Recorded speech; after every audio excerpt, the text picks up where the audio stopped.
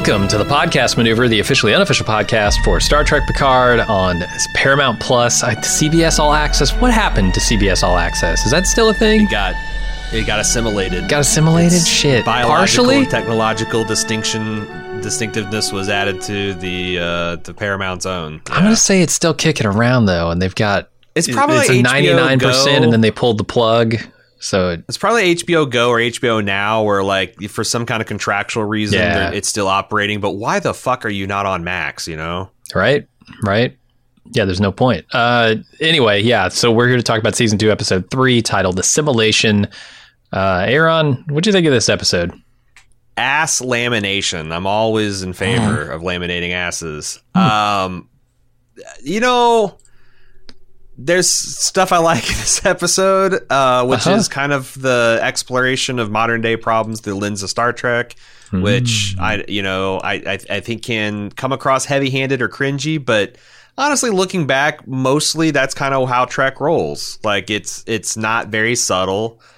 It's going to a planet where one half of a race's face is literally black and the other half is white, and the other half is the same except for opposite. They fucking hate each other. Like, you know, it's pretty broad. I like that stuff. But there's some stuff, like I continue to be this Agnes, man. She's a lot. And the Borg Queen, I don't understand the Borg Queen.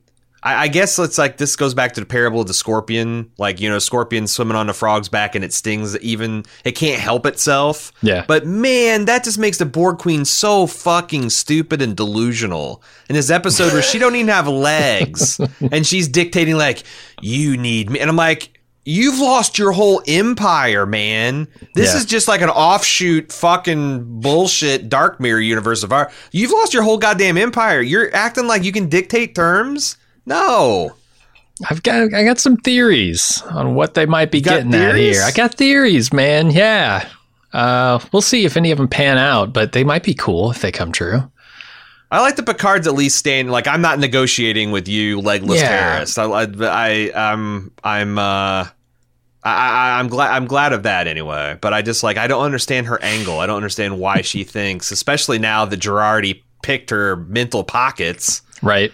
Nobody thinks in those parables that like, oh, the scorpion's super smart and cool, right? Like, oh no, you stung the back and you killed both of you. It's idiotic. Yeah. But if it's literally that way, it just makes the Borg so much dumber. You know, they're not cold and calculating, right. And it's one thing to like, if the scorpion stung the frog the minute they touched the shore, like, you know what? You did everything I asked you to, and I'm still fucking you because fuck you, that's why. Yeah. But the middle of the river, the scorpion's just, he's stupid. I didn't think the Borg were stupid. I don't know. We'll see how it plays out. But that's the problem. The Borg have been kind of stupid ever since First Contact. Awesome movie, but it kind of permanently crippled the Borg by making them just as dumb as humans are, you know? Prone to the flesh, etc. And then there's like other things I like in this episode, and things I don't like. I don't know. It seems like it's my fault for not liking or for not seeing some of the things that were bound to happen in this episode. Because like last episode, we saw where they left us with the cliffhanger with the guns pointed at everybody. And we're like, oh God, now we have to go through a cycle where they're going to get taken to jail. And then we're going to have an episode that delays. And I forgot, this is television. They just punch each other out. And literally any character can fight themselves out of any situation. Yep. Doesn't matter what the odds are. And they just do that. Disintegrate. You're out of it. It's television.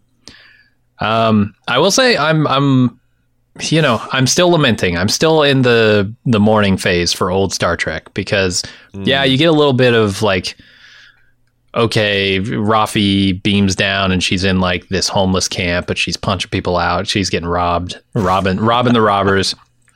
Right. And then, she meets up with Seven and they're talking about like, oh, I never understood how society lasted this long with all this idiocy in it. And I'm cool with that. I don't know. I guess that works. Yeah, how is it that I'm like, how is it different? It's just Star Trek, you know. Well, I know that part is like the old Star Trek that I like, but then where he wore pretty dresses and the females wore shoulder pads and he wore like necklaces and earrings and they fucked he got fucked like a girl, like. Mm-hmm. What if literally gender dynamics were the same as Earth, only opposite? Like it's pretty broad, yeah. It is, but I like that stuff, and Star Trek used to be about that, right? Star Trek now seems to pretty far from about that. It's more about images, the really impressive images, right? Like they want everything to look just so and impress you with it. Like another sci-fi series, but like I look at scenes where the Borg Queen reattaches with the hoses and gets pulled up and becomes this larger than life thing, and I'm like, yeah, that's cool, but is that Star Trek? I don't know, because First Contact is kind of to blame, and it's my favorite of the Star Trek movies, but it had both, right? It had a nice mix of Picard, fighting his own inner humanity, and then the things that are holding him back emotionally and mentally. But then it also had those images of like the Borg Queen being dropped down from the ceiling into her armor, and Data, having the skin replaced. All those things. I think there's a place for that, but it seems like it's leaned too far into the style over substance for me. And Picard, those first two episodes, I thought, okay, this is a lot more like what I was hoping to get out of a Star Trek, where we can just kind of explore Picard's psyche a little bit. This episode is not doing that. This episode is going right back to Picard's season 1, where Romulans are sliding around in their socks, and you just want to show big fancy images, and that doesn't excite me. Well, what do you think about because like when they do go back to 21st century America, LA, they do a lot of social commentary in terms of homelessness and Rios with like and especially juxtaposed with like the aspiration for the stars, sure, and Rios, being undocumented and what that means in this particular time when you got ice up your ass. I thought that stuff is like classic Star Trek, like. But you're right. It is juxtaposed with this other stuff. I suppose it's not that far there's off. Also like there's also the tone, because like sometimes Star Trek would be silly and sometimes Star Trek would be very serious and social commentary. They didn't usually mix up those storylines. Like you wouldn't have like Geordi and Data doing a waka waka holodeck mission at the same time that Riker's trying to figure out transgender people. Right. And like I feel the action scenes, and especially Agnes outwitting the Borg Queen with the kind of like, you sure about that? You sure about all them secrets? Like it's almost like some out of like, I think you should leave. Like you sure about all them secrets? You think you got? It is weird. It's a little whiplash, but sure, like I said, I do like that they are doing a little bit of. Hey, we want to comment on what's going on nowadays. It's the maybe first it's time that they're not done that in a while. Maybe it's that they're not focusing on one thing. They're kind of trying to jump both feet into too many issues. Like every Star Trek episode would focus on a specific thing that they wanted to, like an issue they wanted to tackle, whether it was immigration or whether it was, suicide at a certain age, like gentrification, any of those things. They do a whole episode on it. Here they're doing like 3 of them at the same time. So maybe I'm just feeling shortchanged, and I should just wait. That's a good. That's something that I was trying to put my finger on too. It's like, why does this feel like it's just? But it's very skip surface level. But the advantage of having this being more serialized is they can fit 3 episodes worth of social issues across 3 episodes. Different but it'd also flavors. be really disappointing if this is the kind, and then now it's just smash and grab, get Rios out of there, and but I hope they continue to grapple. I hope it's not just like onto the action and tachyons and. The thing is, like, what were you about to say? If this was a Neapolitan ice cream, right? Like, if I'm like, goddamn, I'm really in the mood for chocolate, and I get an episode with 1/3 chocolate in it, I'm like, man, I could have used a lot more chocolate. I would have eaten a whole tub of chocolate here, actually. Yeah. Or if I'm the person who's like, I'm really in the mood for vanilla and I get a tub of chocolate, I'm like, God, I could have used a Neapolitan. At least I would have had something in there. So, it hits more people, I guess, when they're trying to tackle these topics kind of in tandem. But it's less likely to feel satisfying in any individual episode. So yeah, maybe I just need to wait. I just need to see what the full story they're telling here is, and not get too worked up about it until I know. Do you know one thing I'm super excited about? What's that? They figured a way to fridge both Soji and Elnor. Our timeline has been sealed off from their presence. And nothing against, like, I don't know that there's nothing wrong with the performance, and I kind of like the stunt work that Elnor was doing. Mm-hmm. But boy, they just didn't feel like they belonged. They didn't feel, like I didn't want to see them shoehorned into the adventures. And how are they going to explain? Is Elnor going to go around with a headband tied on his head like Spock and start? That actually been kind of cool. But those are the two most problematic characters in terms of kind of grating on me and just ejecting them from the series for the rest of the season. Sure. Now you just need Jurati to have a horrible transporter accident and you'd be in heaven. I was thinking assimilation. Yeah, she should just got full on Borg drone. Is so close to perfection. I still like Jurati. I think the plan here is absolutely insane, like full on crazy. But I don't know. It has a backup. So. Nah, she's fun. I mean, she's fun. I guess. I just wish there's just a little bit more. I don't know.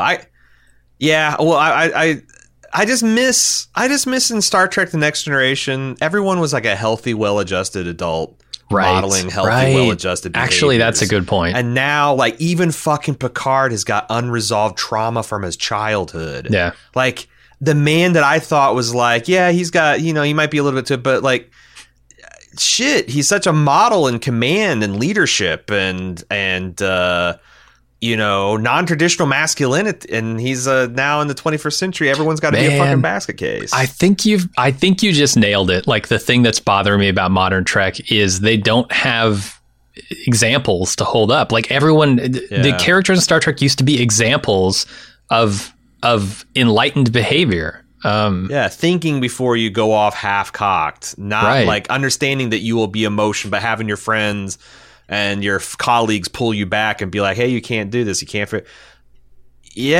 Like, now how do I look at the world we live in, but it's aspirational. Exactly. Yeah. How do I look at Picard's actions and say, well, they aren't tainted by the emotional grief that he feels of a lifetime lived without love? Like, I have to now question, is everything that Picard says actually right on? Because in the old series, I never felt like that. I felt like in Star Trek Next Generation, when Picard said something, and I could use my own filters to judge whether I thought he was a decent human being or not, but I learned over time that he was, and when he said something, it was the truth, right? It was something to be respected. Here, you kind of have to look at everything that every character says with a grain of salt, and that gets tiring, I guess, because I have that in every other show too.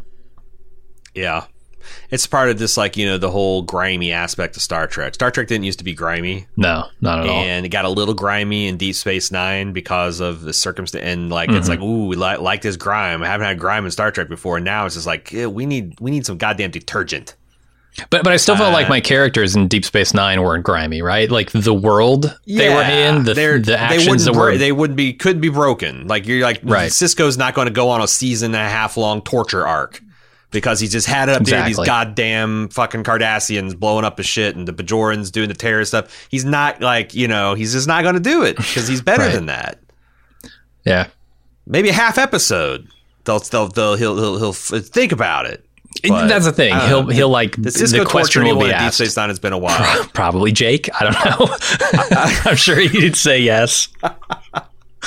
Tortured the shit out of Quark.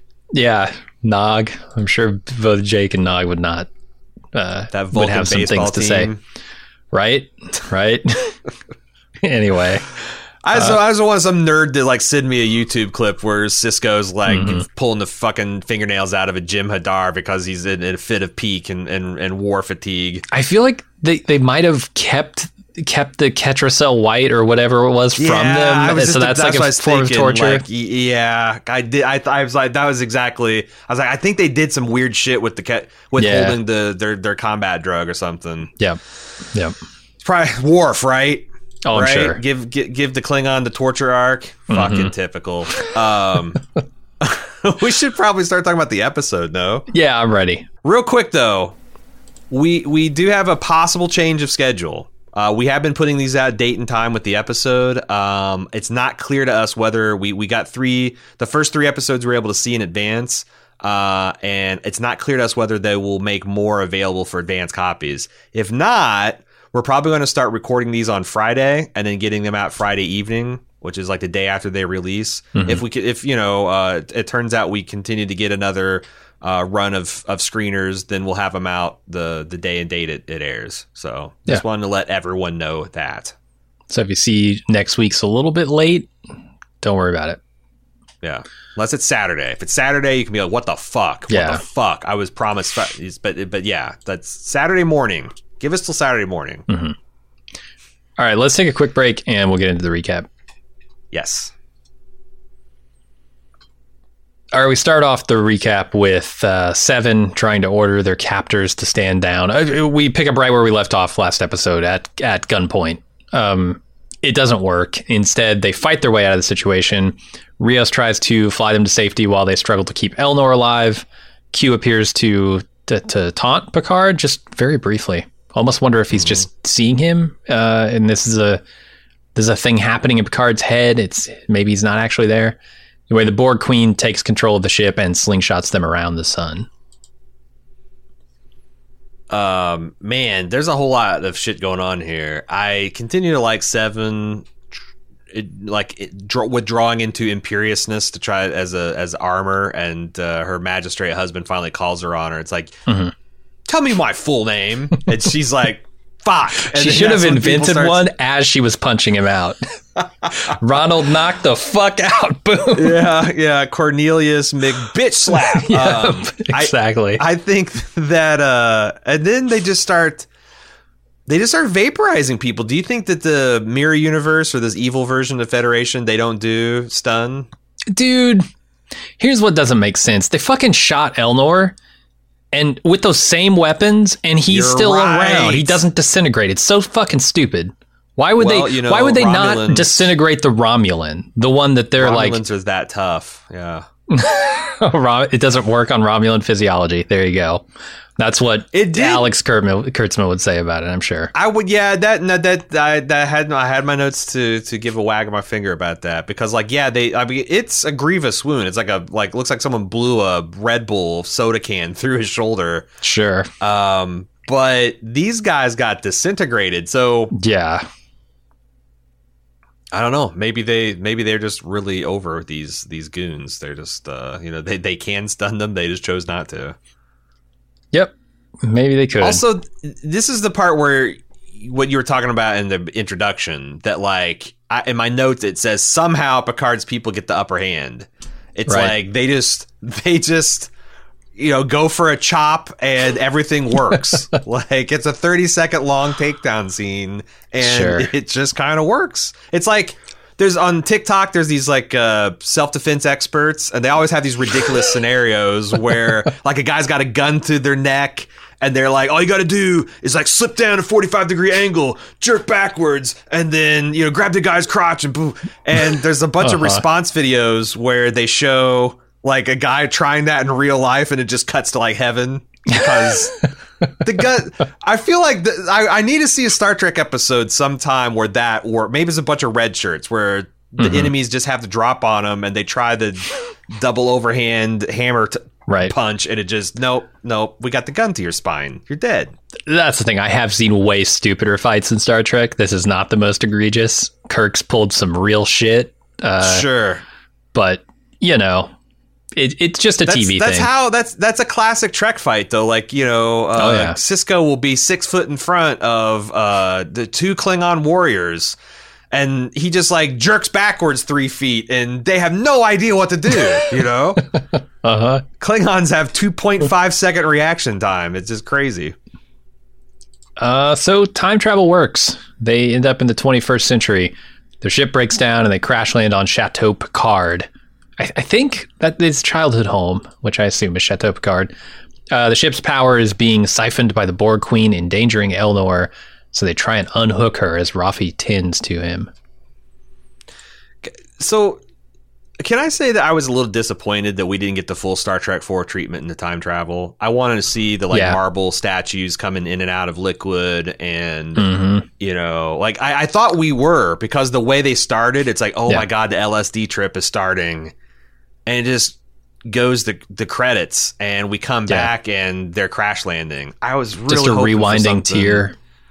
Yeah, something. I was really disappointed. It's a precision crash too. Holy shit. They're like, we're coming in hot. We lost all control. Oh, Picard, I'm just going to land it in this 4 square centimeter area. No problem. Who writes this? Because Rios at some point says, I've regained 37% in navigational control. What does that mean? What the blue fuck does that mean? He's got the starboard engines on. And I say, if I say I got 37% of my controls back in a car, can I steer but not brake or gas? Can I not shift? Yeah. Like, what? You got the clutch, and that's it. What does that mean? And it's like, you can say that with a shield. You can say that with like a warp core breach integrity. You can say that with probably even artificial gravity generators, like fractions of assimilation percentage. Yeah. But navigation control? You're either get this, Jim. I think you're either in control of your starship or you're not. I don't know. If a warp nacelle goes out, can they still warp? Or does half of the ship warp? If one of their impulse engines goes out, surely they still have like a percentage of control, right?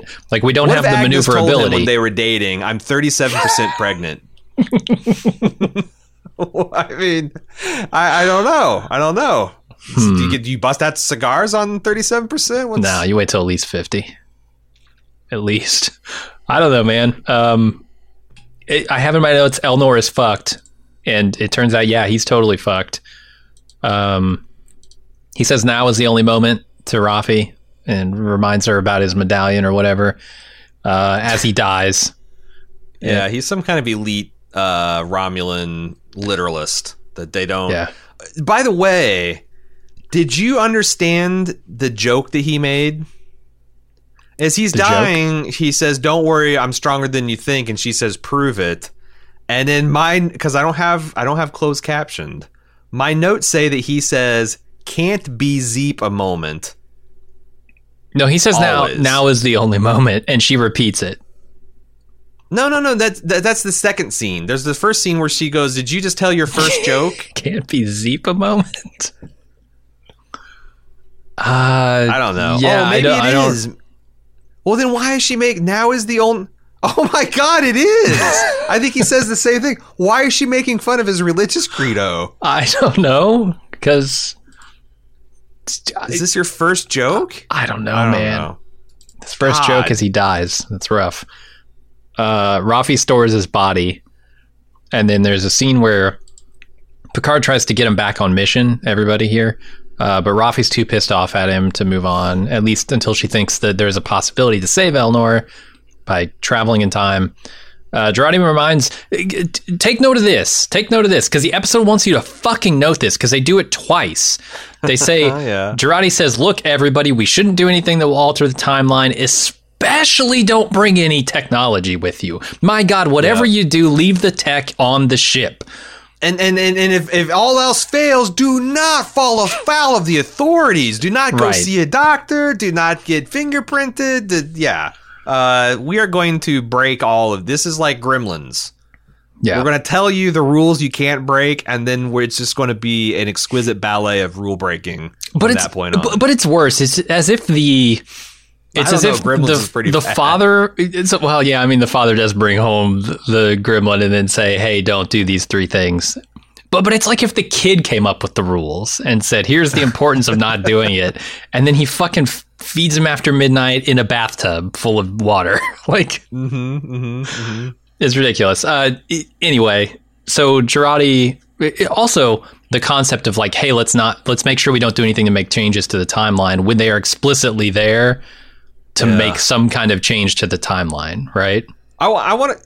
Yes. Because of this rift, this divergence has opened up. Don't bring any technology except for this fucking starship and this Borg Queen. And I want to talk about Rafi because I really liked what Rafi was looking like at the she's looking healthy. She's back on her career. Clearly she's trans. She was a shitty mother to her child. But now she sees in Elnor a way to be kind of like in his mentor figure. She's getting a lot of satisfaction. And I understand that Elnor being ripped from her is going to be a lot for her to deal with. Oh, yeah. But the personality change here is pretty fucking extreme. Picard gets up to give one of his Picard speeches, and like 2.5 sentences in, she's like, JL, you don't understand. I got a 1/4 pound of snake leaf coursing through my veins. I've already gone back. I got the black circles under I've gone full on Phantom of the Opera and all. It's like she's a lot. She's a lot. Yeah, she feels everything very intensely. We'll say this is a far cry. I thought we were going to bring the Ready Room back this season, guys, but the Ready Room in episode 3 is out the window. Yeah, Rafi says, "Fuck your Ready Room, Picard. I'm out." Literally, she says, "Fuck it." Does she really? No, but she could in this show because that's right. That's true. Picard curses now. Everybody curses. So the resolution of this scene is Jurati and Picard stay to revive the Borg Queen while Rios, Seven, and Rafi try to find the Watcher somewhere in LA. And the thing is like, I don't understand why Rafi has to be this fucking... Because it's a good idea. Like, in classic Trek, they could be like... I think it's our best effort is to get the Borg Queen back online so she can tell us what we need to know. But also... it stands to reason this Watcher would have some kind of alien presence, some subspace thing, some alien metal that we could like scan for abnormality and like, oh yeah, we're all fucking smart. Let's do this instead of just, I can't fucking sit here and have you nursemaid the goddamn Borg Queen while my boy is dead in the body bags. Like it's so much. It's so much. Yeah.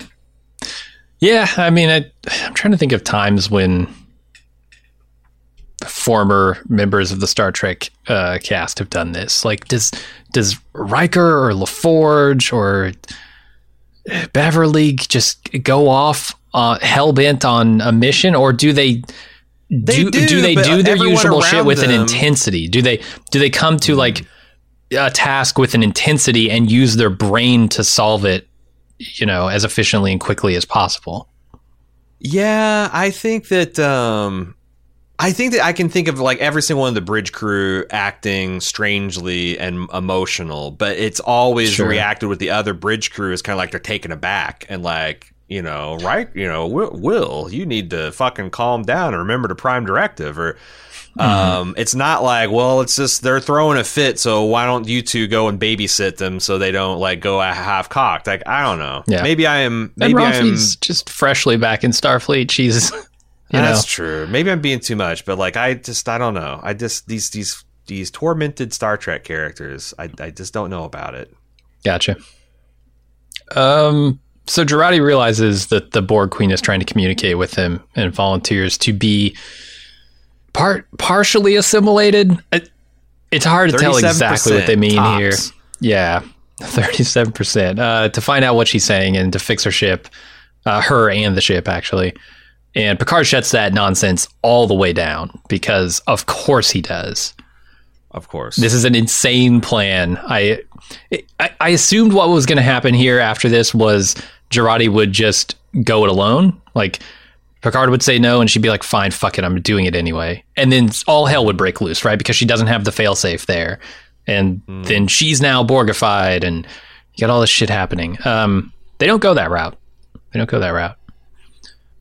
So they have enough power, we find out. Rios and Rafi and Seven are all investigating ways to find the Watcher, and it turns out they don't have enough power for multiple transporter trips, but they can do a one-way trip. Rafi says, hey, I found out where we should go. We should go to Marbridge Industrial Tower. It's the highest point in LA, and we can scan for the aliens there, get the whole city in one shot. So they scavenge for some clothes that can pass as 21st century, and Seven feels what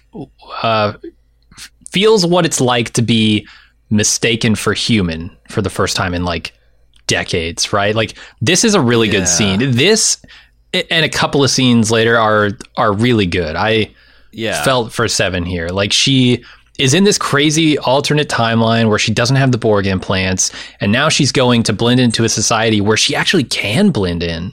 Mm-hmm. It's wild, right? Yeah. Yeah, it's interesting to be kind of like to be subject to a vicious stereotype is what it is. Like, people see Borg implants on and they recoil in horror, and they clutch their children a little bit quicker, and they like will make eye contact. And you know, it's interesting to see that explored through the lens of a very attractive blonde woman. Sure. Because you know, like they're like in real life, Jeri Ryan has never ever experienced that. Whereas, you know, a lot of people, and especially America, a lot of different minorities have gotten a taste of that. But that's, I guess, in a sense, like, it's like, is that cool or cringe? Or it's probably in the eye of the beholder. But it is. I liked it. I did like how they were exploring it. Yeah. And it's good to see, like, you know, her to be like relax something that she didn't even know probably she was like tensing. That's the thing when Rafi later says, like, you look relaxed. You never look relaxed. It's because that's changed. That's the thing. The eyes aren't on her, aren't like both not seeing her and boring right through her. Yeah, I like it. What I don't like in this scene, what I think is asinine, is, remember that thing I said earlier that you needed to remember about Jurati telling everybody don't change the timeline and definitely leave all your fucking tech behind, because if you lose it, you idiots are like kids having to be told not to touch the stove or whatever. And then Rafi comes up with these communicator badges and says, here, Jurati said to take these with you. Does that work? Jurati just had an impassioned speech about not taking tech, and now she's demanding they take tech with them?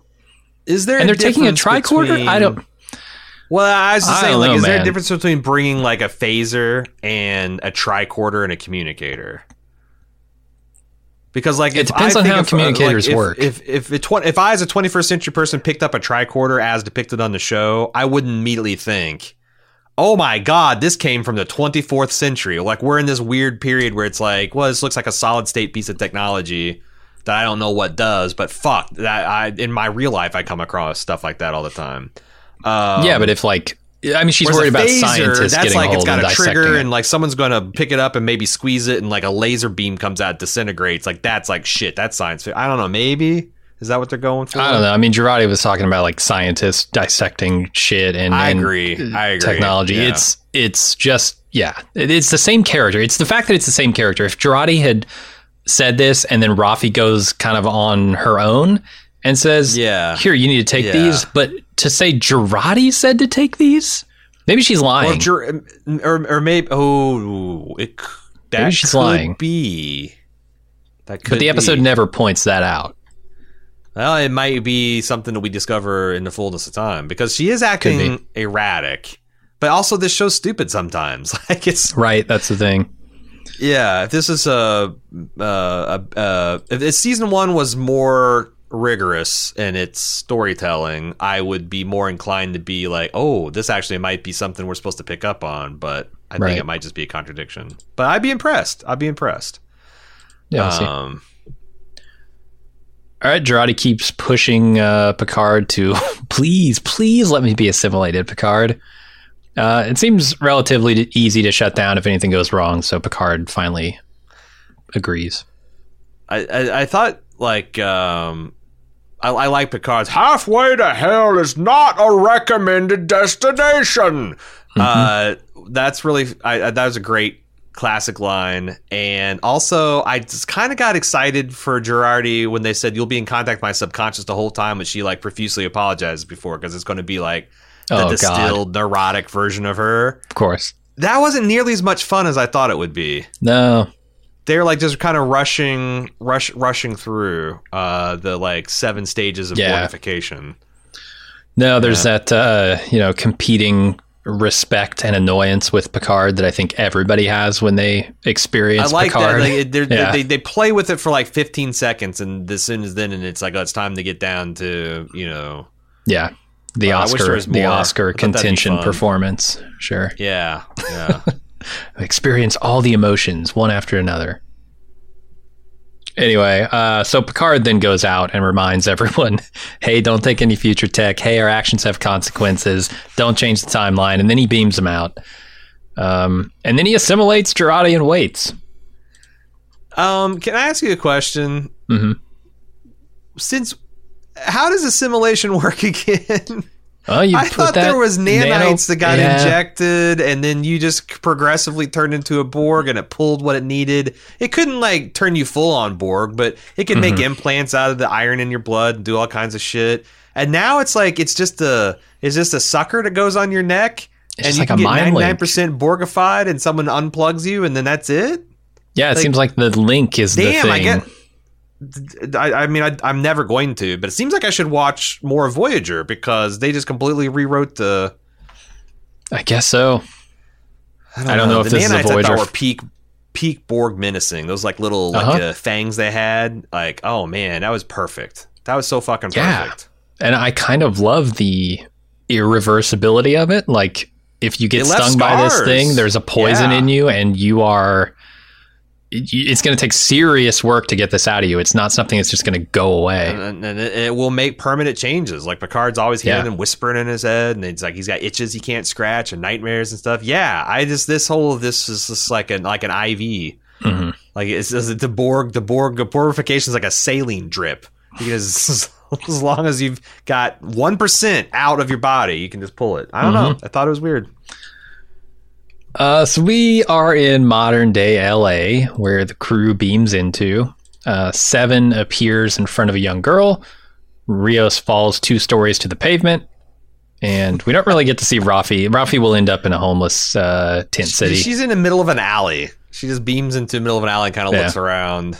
Yeah. Not much. As I was thinking, I'm like, there's not much care. I know they couldn't do the exact placement. But boy, they really don't give a fuck about just materializing in front of folks. Right. Yeah. It's good thing only one small girl who's a big Avengers fan saw 7, or they'd be in some real trouble. Didn't get beamed into, I don't know, Staples Center or something. Or is it Crypto.com? I don't even know. Yeah. Get right in the middle during a basketball game. In the middle of a Lakers game. Yeah. Right. Could have been bad. Anyway, Rios is taken to the hospital, where he drops his communicator and a kid finds it. God damn it, that happened fast. Usually episodes will give it a little bit more time between like, now just a reminder, don't drop any future tech, to smash cut to the guy dropping the future tech. But not this show. But this is also, they're kind of going through the paces of Star Trek 4. You know, this is very reminiscent of Chekhov falling off the deck of the aircraft carrier and needing medical treatment, and that's how they got this ray gun and all that shit. So I kind of thought it worked as an homage, and also they're starting to do it became clear to me that this was a facility for undocumented folk that don't have their papers in order, and they've gotten hurt and they need medical care, but if they go to a hospital, they're going to get reported to the authorities and probably deported, and that's going to have devastating impacts on their family and all that stuff. So I started to sit forward a little bit, like, oh, this might be interesting. Yeah. No, it is pretty interesting. I mostly like this. Rafi finds herself in a homeless tent city. Someone tries to rob her, but she takes his gun and robs him. 7 finds her, and they head toward the tower. She's seen all those TikToks that show how easy it is. How easy it is to close the distance between somebody that's got a gun on you, and this guy's probably malnourished. You know, he might not have all his wits about him. It's possible, you know, it's true. You beat up a tweaker, Rafi. Right? Good job. That could be you, Rafi. That could be you. Another quarter pound of snake leaf, and you're going to be rolling in the gutters with them. I do wonder if she's going to have a storyline like that. Like, is she going to get into opioids or something? Is it going to be like a very special episode of Picard where Rafi struggles with the opioid crisis? Mhm. Oh no. I know. I mean, they did drug addiction in TNG. They did video game addiction. Yeah, Wesley was immune, or not immune, but Yeah. the last one. I don't know. And they did this in season 1, so this could come back to haunt her. Who knows? I mean, if they want to really cover the gamut of what's wrong with modern society, you got to get in there. Boy, the Federation peaked 30 years ago. It turned out like that's you can't hold. You can't have. You can build a healthy society, but then what is that? The good times breed soft men make hard times make hard men. The hard men fuck other soft men. I don't know. I'm not sure where it goes from there.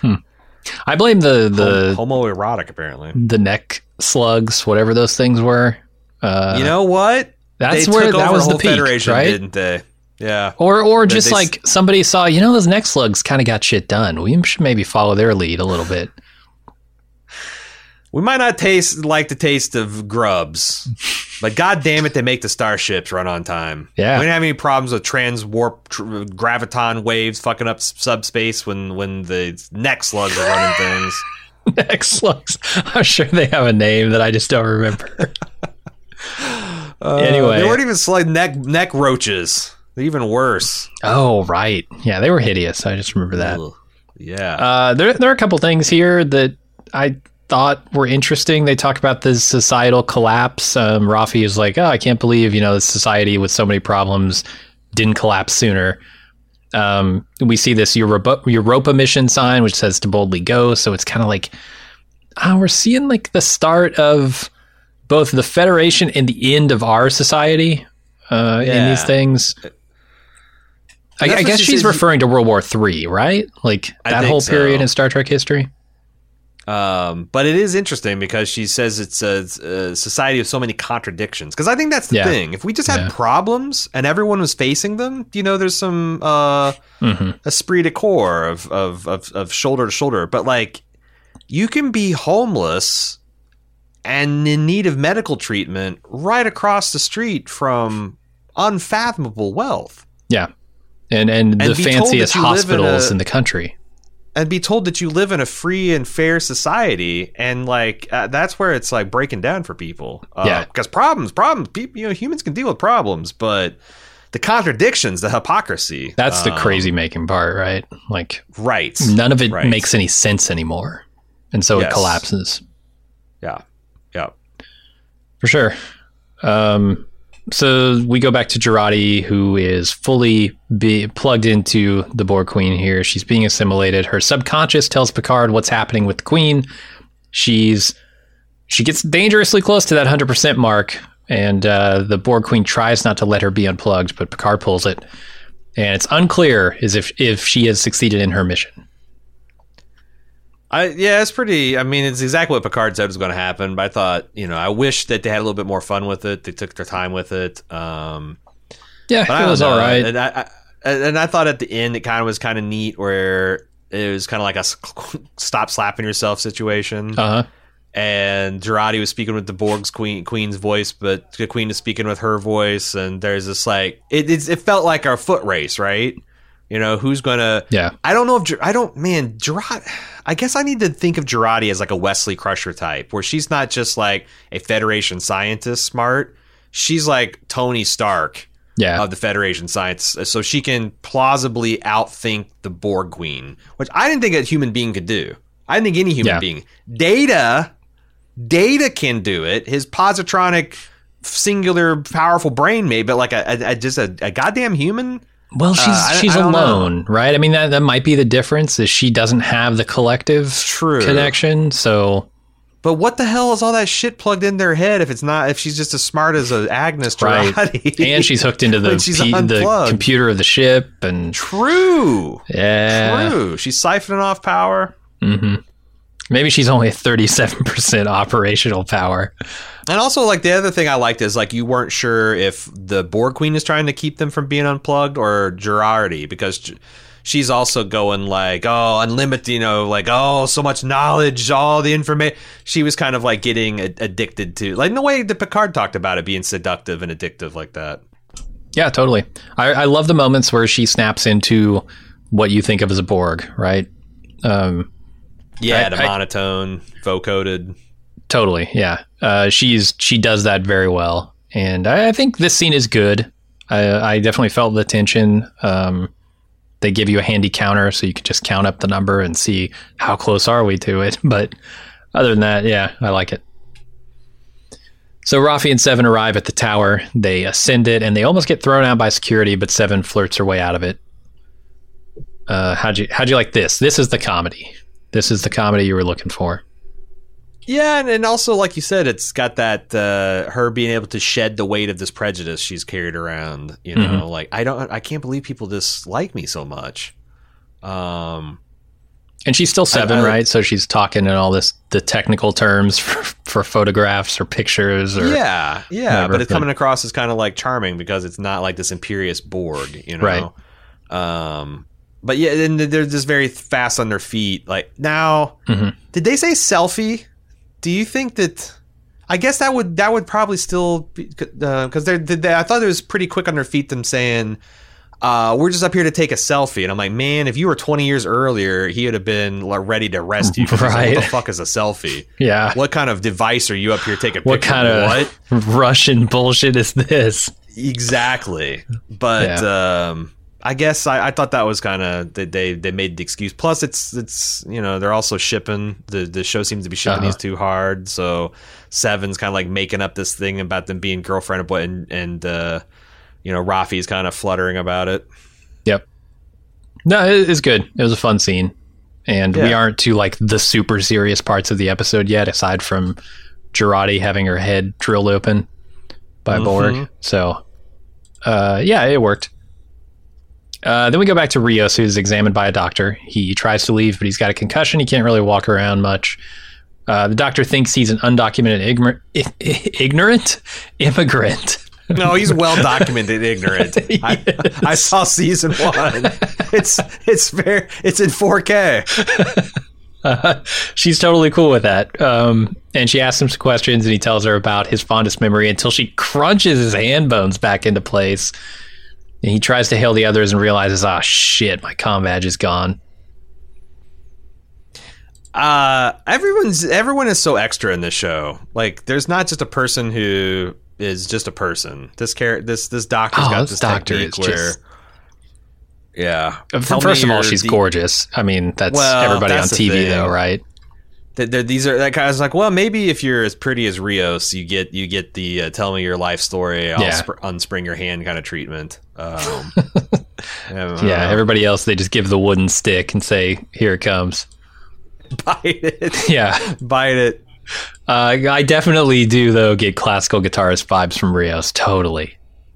He could totally. That's got to pay. I bet he does. I bet he literally is classically trained, and they're gonna find a way to shoehorn that in. It's going to be like Jean-Luc playing his fucking recorder. This is going to be his what is that, guiding light or dying light or the dying of the light. Sure. So Seven then observes the collapse of society beginning, and Raffi says, hey, I think I saw the Watcher on my screen, on my tricorder screen real quick. It's in MacArthur Park. And then she sees Rios' comm badge on the tricorder, which turns out to be the kid just playing around with it. It's like, what is this, Morse code? And this kid's just like making the chirping noise with the stuff. I thought that was pretty cute. Yeah, that's good. Anything about the... And it is also like the Star Trek is pausing to have its characters remark on the fact that we're in this major metropolitan area where millions of people are living and the hills are on fire. Yeah. Like what a... I mean, if they had done that, like, if 5 years ago, done that storyline 10, even then, like, we would be like, oh my god, what kind of day after tomorrow shit is this? But the Firestorm season that we just have now, totally, it's wild. And it's wild. Not just there; it's in a lot of places. It's hard to ignore some of the shit that they're talking about here and showing. So Rios tries to bargain with the kid to get his comm badge back, and he finds out that the kid is actually the doctor's son, and the doctor takes his comm badge so that he won't try to leave with his concussion. Rick and Morty gets a name check in this scene, which I thought was all right, sure. Yeah, that's a reference that I don't know. It'll be like, well, how would you felt how'd you felt if when they went back in time in the Next Generation they name checked Knight Rider? Yeah, I mean, do it. I mean, we're always complaining that like Picard listens to classical music. No music under the sun has been invented that is better than classical Which is music. Still classical music. Like if you're listening to Run DMC, it's still like still be classical. Yeah. But in the 400 years, there has not been music that can touch it in Picard's mind, or honestly, in all of Star Trek's mind. Right? Like, find me in the Next Generation where the Beastie Boys are played. It just doesn't happen. You got to go to Star Trek 2009 to see that.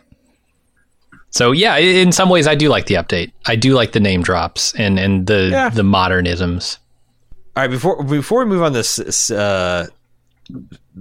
scene, they talk about where the boy gets his fire, because it turns out this boy who's trying to extort cookies from Rios is the doctor's child, and like Rios gets a sparkle in his eye when he asks about where he gets the fire. Is he going to travel back in time and knock this doctor up? Oh my God. Is that Rios's move when he's on time travel missions? God, yeah. Shit. I also get a time traveling daddy vibe from him. Yeah, Sure. right? For sure. Right? Yeah. Oh man, that might be better than my Borg theory. I like this one. Got a Borg theory coming up. What's really bad is he could warp back in time, and he always does like like right after the 18th birthday. And nothing technically wrong with it. It just Starfleet just kind of thinks like, I don't know if you're a good dude. Yeah, how old does she look? She doesn't look too much older than that's his 24. move, though. But seriously, what was with that exchange? Like, maybe it's more of like, I mean, he's flirting. He sees where he gets it from because his mom is like that. I think he also is like maybe wants a family.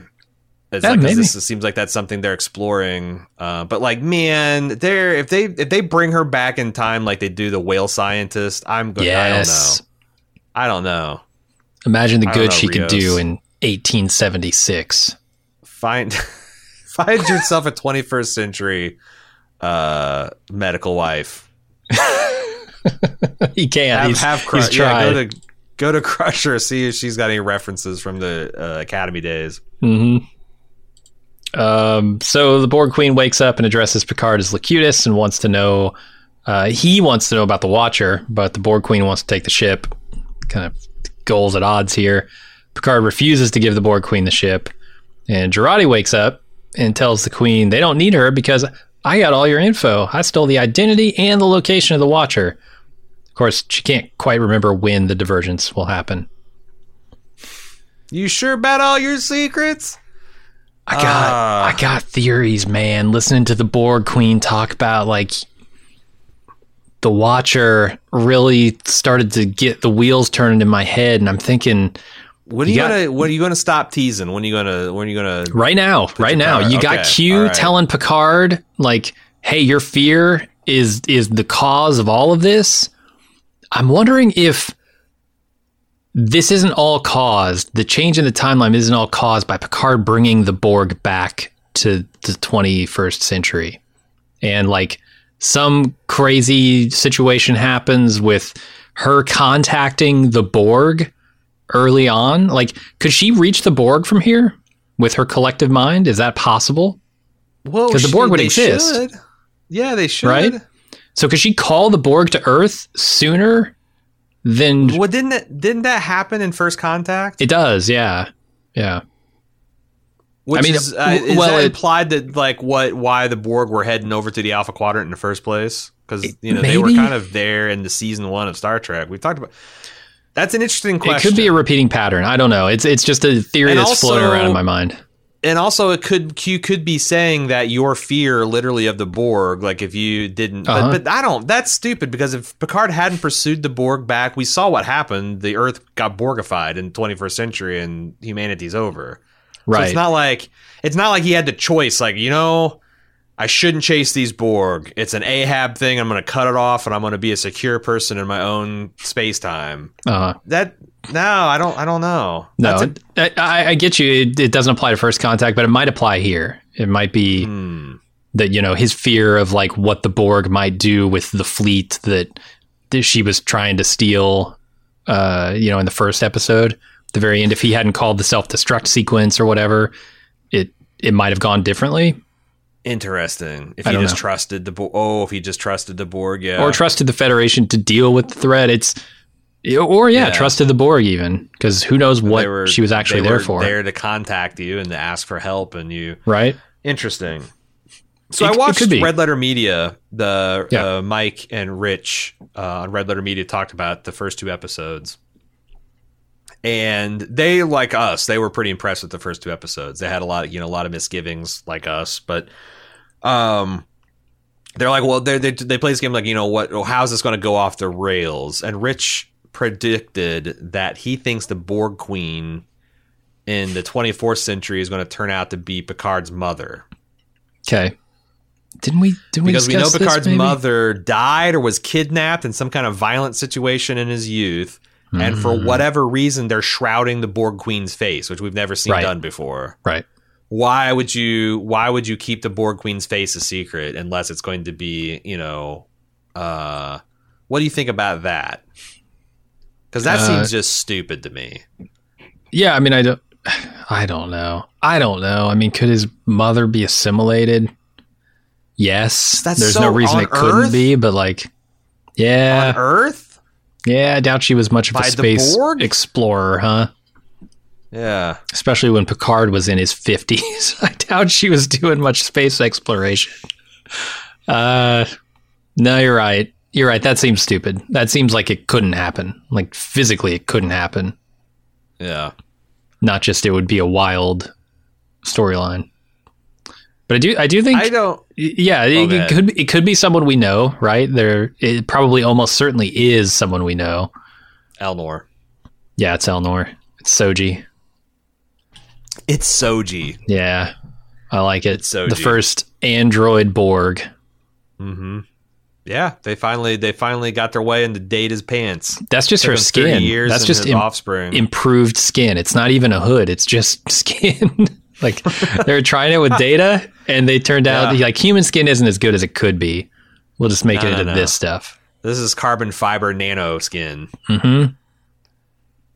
I don't know, man. I thought the Borg Queen seemed delusional in this scene, ranting and raving about, and this is before Girardi revealed she mentally pickpocketed her. Right. But oh my God, how low can the Borg get? Like, are they going to put her into like a dog carrying crate? What further humiliation? This Borg, first of all, like, how does the Borg have any kind? Again, we talked about the scorpion and frog thing, but the Borg Queen has no leverage here. She's got no legs. She needs the Federation. She needs Picard as much as Picard needs her. So, and Picard is motivated to assist her as far as it goes because he wants to get back into time. He wants to fix this problem. Just why is she antagonizing them? Again, it's Scorpion and a Frog, but oh my God, it seems so dumb.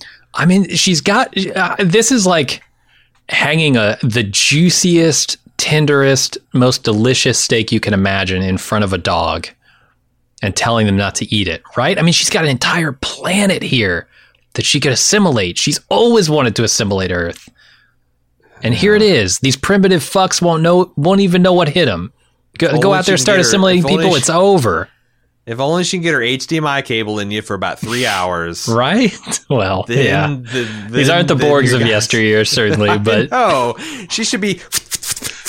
with these little nano fangs and just infect. It should be like the zombie plague, only worse. It's got to be infuriating, though. Be so close. And then Agnes pulls a MacGruber and tells her just to score a style point that, like, oh, all of your scheming that you think that otherwise you'd be supremely confident in your superiority, turns out opposite. Turns out totally opposite. I'm cucking you right in front of Locutus. But not totally opposite, because there is still one key piece of information you have as leverage over us. So know that. I don't quite know the thing that you also know. Yeah. So maybe use that next time you try. But now you know I'm dangerous. So if we ever have to try this gambit again, you're gonna like. It's like, oh my god, like who? Yeah. Like a sixth grader writes some of these situations. I mean, she kind of is a sixth grader though.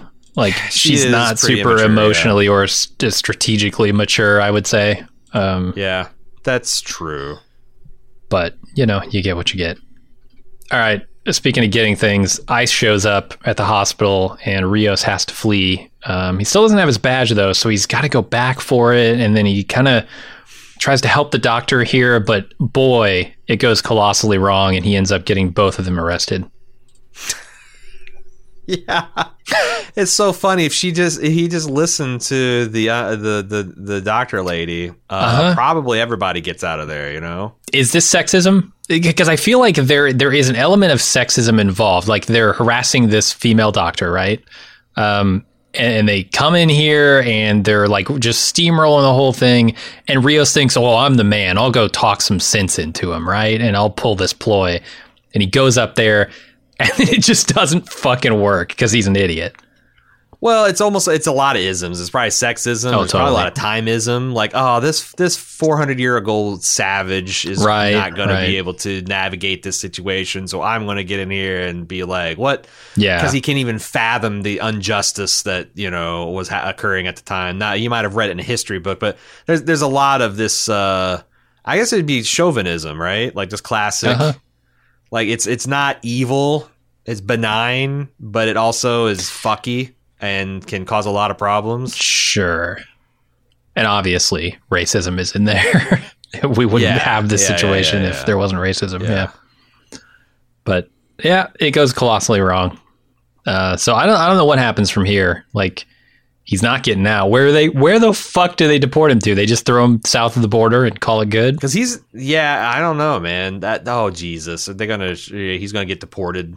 Probably. He's gonna have to Why wouldn't he? He's gonna have to get a coyote to smuggle him back in so the plot can resume because they have no transporters. Right. He doesn't have his comm badge either, so they won't be able to find him. What's their plan for fixing the ship? Is the Borg Queen just going to magically do it? Because like the ship has no that was one of the big things that they needed in Star Trek 4 is like we need to steal photons from the nuclear vessels so that we can reconstitute the lithium crystals to get the fuck out of here. They don't seem bothered by it's like, well, we'll just find the Watcher and the Convergence and everything will be fine. Yeah. I don't know. I wonder what their plan will be to fix the ship. Maybe it's just the Borg will, she'll nano fuck it and everything will be fine. I suppose so. But that's it. Shall we consider feedback? Yeah, let's do it. All right, let's take a quick break and then we'll open up this here feedback. All right, we're back. I guess I should say mailbag. I'll say it's feedback mailbag. A feed bag is something you strap to a horse so they can eat oats while they're standing up. Yeah. And you got to fill a feed bag full. You can't just put a tiny bit in there. And I feel like we just have a couple of morsels at the bottom of the feed bag.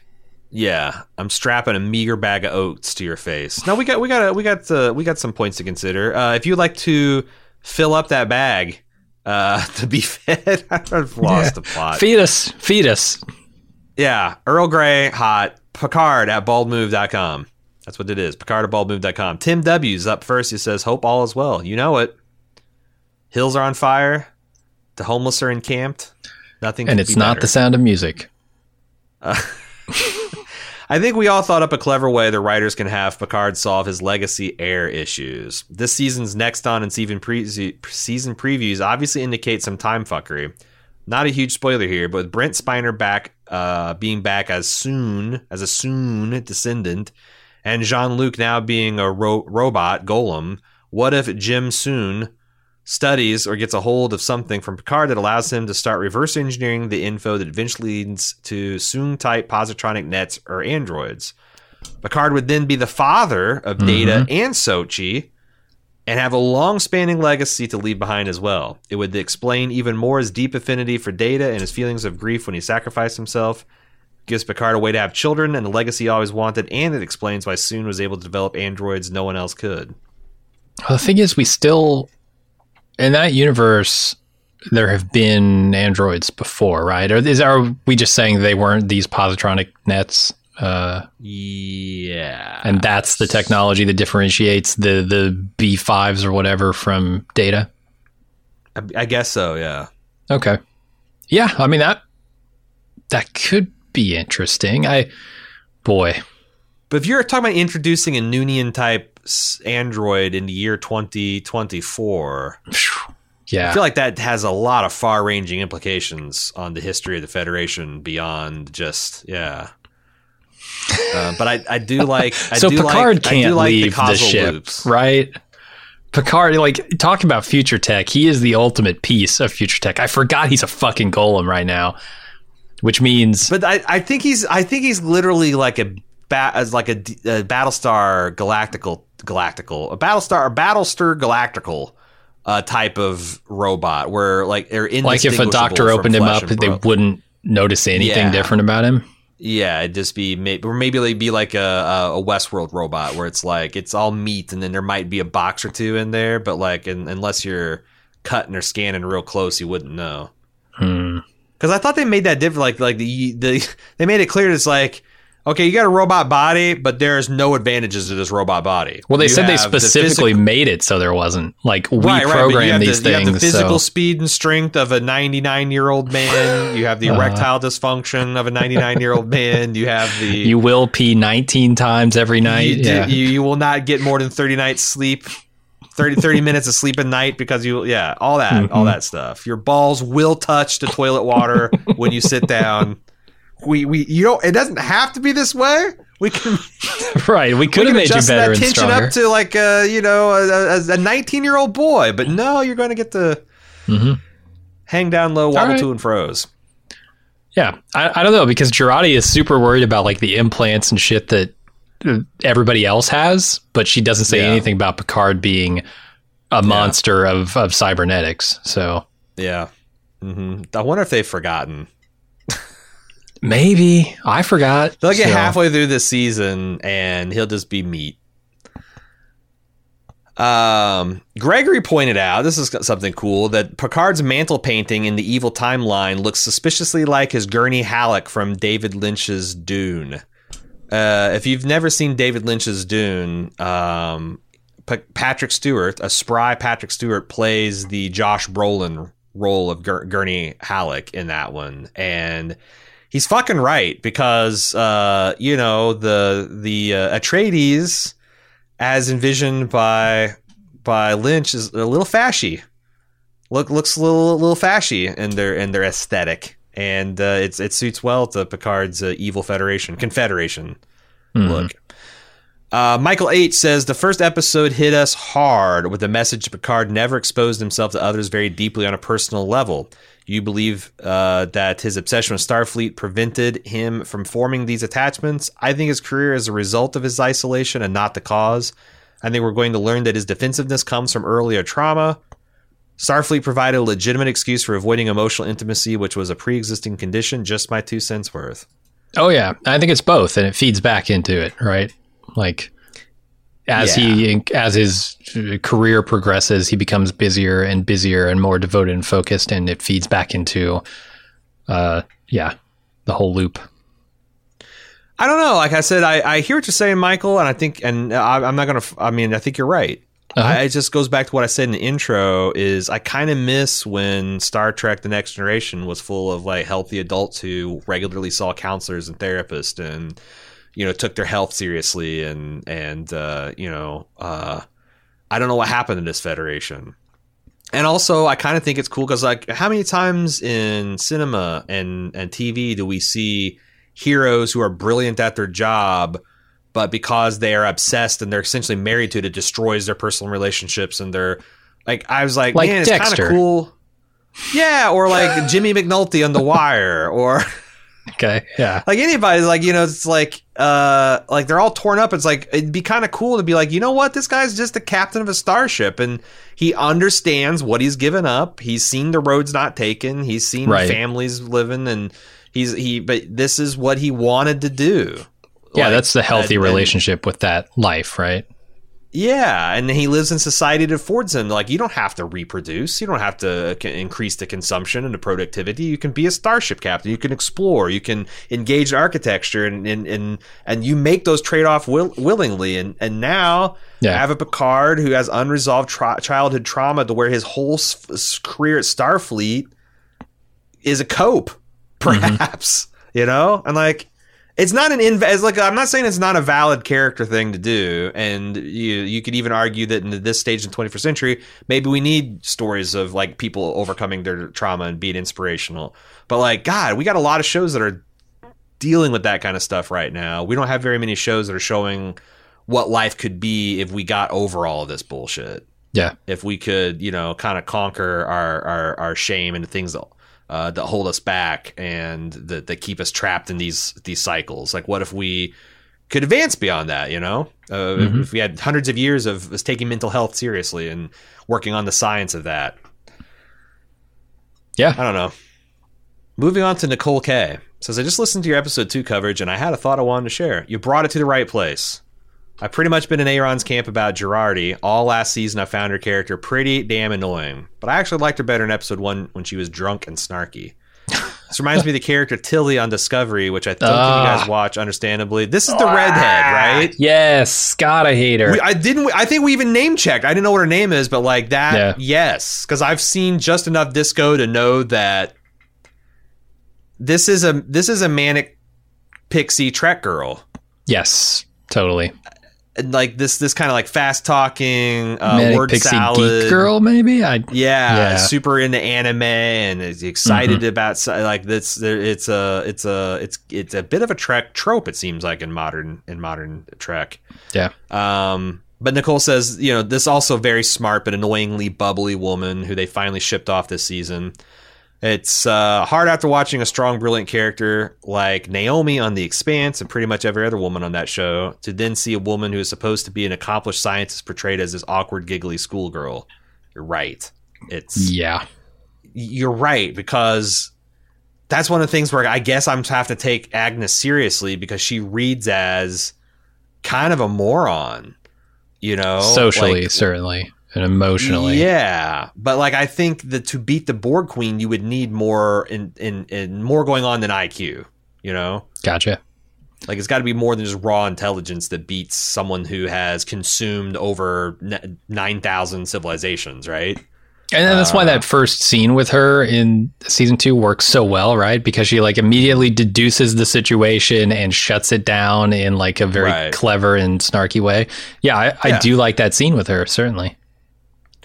Do you think the addition of the Patton Oswalt cat could be an attempt to add a little extra likability to her character this season? Man, I was excited about Patton Oswalt the cat. I don't know if we'll ever see Patton Oswalt the cat again. Not in this timeline, I wouldn't think. I hope maybe she gets it. Maybe she gets it going. Oh man, what if the cat assimilates into the Borg Queen? Patton Oswalt as the Borg Queen, the Borg Queen, acting like a Japanese cat girl. It's too silly not to do. Come on. Oh man, I can just see you with the collar with the bell on it, little pointy ears. Mm-hmm. Overall, I've really enjoyed the first 2 episodes. I'm very excited for this season and your coverage. Well, thank you, Nicole. I'm like I said, I give this show a lot of shit, but I love these characters. I love Star Trek, and I do have a hoot watching it. Josh B. In the DS9 episode Past Tense, Sisko, Bashir, and Dax travel to 2024 and torture everyone alive. Oh no, oh, shit! They force everyone to overdose on Ketracel Light, and then they withhold it, and then demand to know how many lights there are. Basically, San Francisco and other cities have walled city districts where the lower classes live. Yes, I remember this episode. Cisco had to impersonate Gabriel Bell. Oh, I remember this episode that started a movement towards better times during the coined Bell riots in a Deep Space Nine episode. This is almost like a Quantum Leap episode. Sure, yeah. It takes place back in the 60s, is that right? No, it takes place in 2024. 2024? Exact same timeline. Holy shit. Okay. It's interesting that the writers picked the same year as that episode and both take place in nearby cities, plus also name dropping Cisco and the Dark Reality.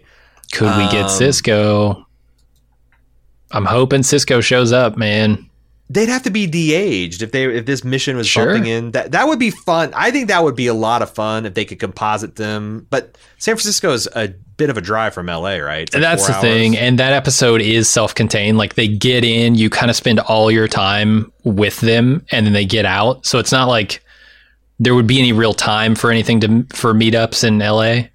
Right. It would fuck up the timeline probably if there was time. Yeah, so probably not going to happen, but I would love to see Cisco in some other way. I would too. Because it's an alternate timeline, so I guess it could happen. Like it totally could happen. This is true too.